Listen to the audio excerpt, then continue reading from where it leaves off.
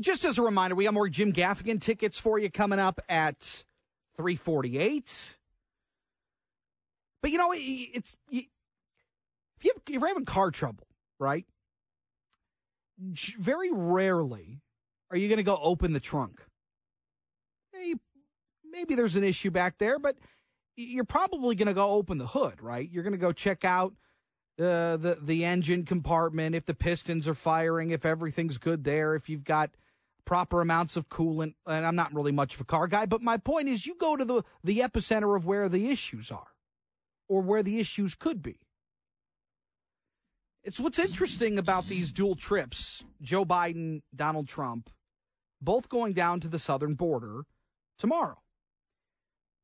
From everything that I've seen, former President Donald Trump's destined for Eagle Pass Station in the Del Rio sector.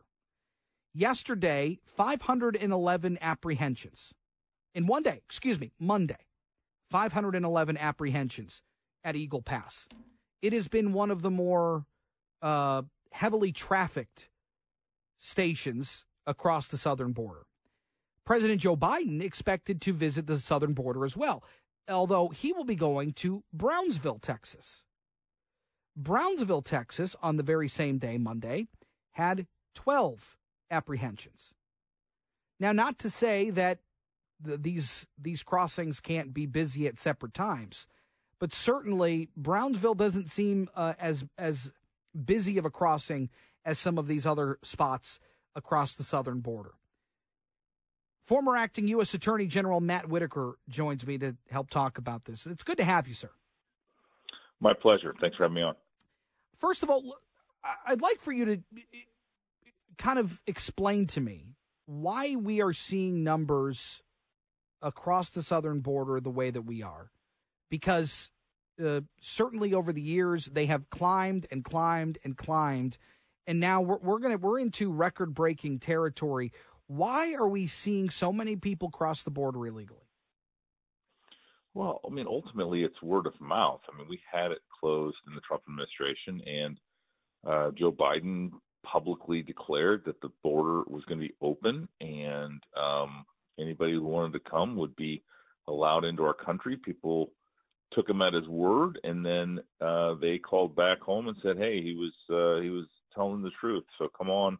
All you have to do, and then obviously we have the whole southern border is controlled by drug cartels that are now really good at human trafficking and smuggling illicit narcotics and all sorts of things that we don't want coming across our southern border. So it's a confluence of bad policies, lax enforcement, and just a recipe for complete and utter failure. But, to your point about Joe Biden going to Brownsville, I just of all the places he could go, I guess just to get a photo op, I don't expect that he's going to fix it. And Eagle Pass is where the action has been. It's where Governor Abbott has put in a lot of fortifications, and I think that's a more representative area for President Biden if he wanted to really see what was happening at the southern border.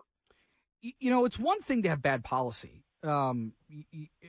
That's one issue. Right. But the issue that is hard for me to overlook is the not enforcing the rules and the laws that we already have existing. That to me is the egregious part in all of this. And I was listening to an interview with someone that was talking to somebody at the southern border, one of the head CBP agents, and they said, we don't need necessarily more money. We don't even necessarily need more bodies.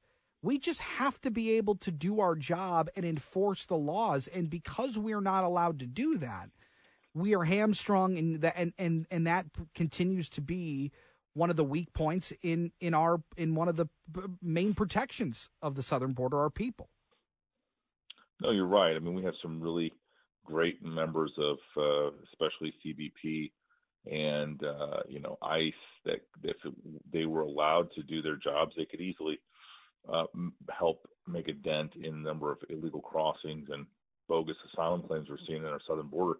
There's at least 7 authorities under the law that Joe Biden could use. He's not using most of them, and he actually rolled back their application when he took over as president. And I think that's, what's led to a lot of this. I mean, just ignoring the law, not using the powers the president already has under current law to stop what's happening in our southern border. And that's obviously the world has heard that, and he just keeps doing it. I was listening to a Joe Rogan podcast with Dr. Phil, ironically, who went down to the southern border and talked to some folks. And the Chinese migrants that are coming across now are off the charts. We've seen roughly a 4,000% increase since 2021. And what was troubling from what Dr. Phil said he saw was that they were coming into the United States and they were buying farmland or buying property next to military installation bases. How prevalent is that? How big of an issue is that? I don't want to paint with a broad brush. I'm sure people are coming over for other reasons, but that seems to be like a real issue. Yeah, obviously there's some states that allow foreign nationals to own farmland and to own ag land, and in my home state of Iowa, we have prohibited that really for a long time. But the short answer is I don't think anybody actually knows, because the groups that are supposed to be monitoring this at USDA and some of our state agriculture just haven't been tracking, they haven't been paying attention. But the other thing you need to know about these Chinese nationals that illegally enter the United States is the Chinese will not take them back. So we end up with a bunch of people that are here illegally that we can't deport because the country of China won't take them back. I mean, that's a serious threat, I think, to our sovereignty. I mean, at last count, and this was, back when I was in the administration, because I went to China to work on this and fentanyl and several other issues. By last count, it's in the hundreds of thousands. Probably by now, it's approaching 1 million people. So, what are the answers here?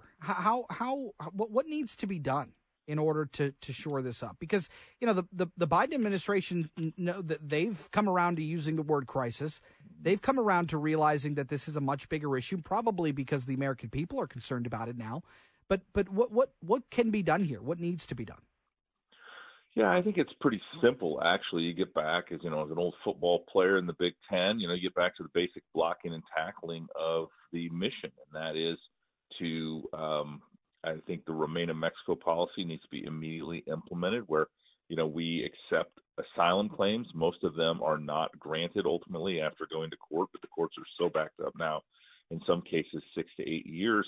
So first of all, you could put Remain in Mexico. I think you also use some of the other authorities under 212 and under Title 42 and elsewhere to just make sure that the southern border is open for commerce but closed for illegal immigration. And then the hardest thing, though, is going to be these 10 million plus people that are currently in our country illegally that we need to obviously come up with a program that returns them to their home country so that they can do it the right way and get in line.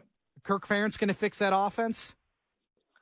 Well, we got a new offensive coordinator at Iowa, and it's the old Western Michigan coach. We'll see if he can bring something. But as I often say, if we just had an average offense, we'd be pretty stout. Pretty good. Matt Whitaker, thanks so much. Appreciate the time as always. All right, thanks for your time. Yep, you got it. Got to take a break. More coming to Max and JR afternoon. Don't go anywhere.